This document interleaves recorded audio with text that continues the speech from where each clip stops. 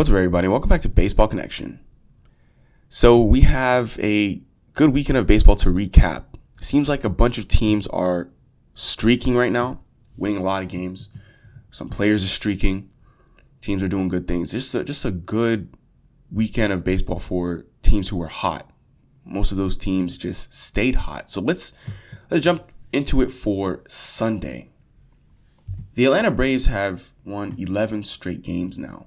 They did this and continue their streak on Sunday thanks to a 2-home run day by Adam Duvall. You know, when the Braves reacquired Adam Duvall ahead of last year's trade deadline, the common feeling was that they should never have allowed him to leave in the first place. He's always been a productive power hitter. He's always been beloved by teammates, coaches, executives, and fans. And he's just a great fit with Atlanta. And his rejuvenation this year has coincided with the Braves suddenly coming to life. I mean, he just had his first multi-homer game of the season, and now they've extended their win streak to 11 games with a 5-3 victory over the Pirates on Sunday afternoon. And Kyle Wright was the starting pitcher, and I talked about him, his last start. He's had a very good year, really come into his own this year after a rough first few years in the big leagues. Against Pittsburgh, he goes 6 innings, 3 earned runs, 7 strikeouts, and obviously gets a lot of run support, and or enough run support, I should say. They won 5-3, but the Braves' longest winning streak since 2013 is right now. Is right now. It's funny because they had suffered 2 ugly losses to the D-backs, and they fell to 23 and 27. They were 10.5 games behind the Mets earlier this year. And now they've put themselves out to 5.5 games. So they've gained almost 5 games of ground in the standings, which is pretty impressive. Pretty impressive in an 11-game stretch. That's how you do it. Yeah, they're 5.5 games behind New York. Plenty has gone right for the Braves during this stretch. Obviously, Acuna has been playing right field on a daily basis. William Contreras has been one of the game's top sluggers.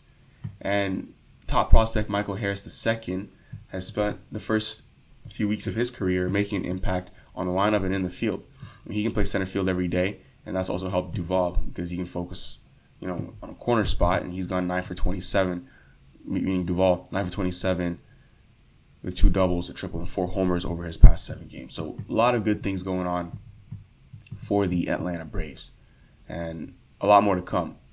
William Contreras really has popped off, and he seems to be their go-to guy now because he's hit his way into the lineup. I mean, he homered also on Sunday, but I mean, he's gonna be catching a lot if he continues to hit like this, and I think he's made the case that he's here to stay. He's got a 292 average with a 1,050 OPS, 9 home runs in 89 at-bats this year, so he's up to stay. He's not going down. In other news, let's head to Yankee Stadium where the Yankees demolished the Cubs 18-4. The man of the day was Matt Carpenter. So, in a span of less than a month, Matt Carpenter went from his living room couch to playing for the best team in baseball. I mean, if he keeps crushing home runs like this, the Yankees will have to find ways to keep sending him to the plate. He hit 2 home runs, had 7 RBIs for the Yankees on Sunday. And, this is a career high for him with 7 ribbies in a game. He reached base 4 times. The Yankees completed a 3-game sweep of the Cubs, winning for the 11th time in 12 games. I mean, Matt Carpenter was jobless at the beginning of the season. He's 36 years old now. He's signed a minor league deal, and now he found his way to the Yankees. And like he said, with the best team in baseball, he's putting up these crazy numbers. The Yankees put up a lot of runs on Sunday, but they got great pitching again from Jameson Taillon. He was really good. 5 innings and, improved to 7-1 with a 2.93 ERA in 12 starts this season.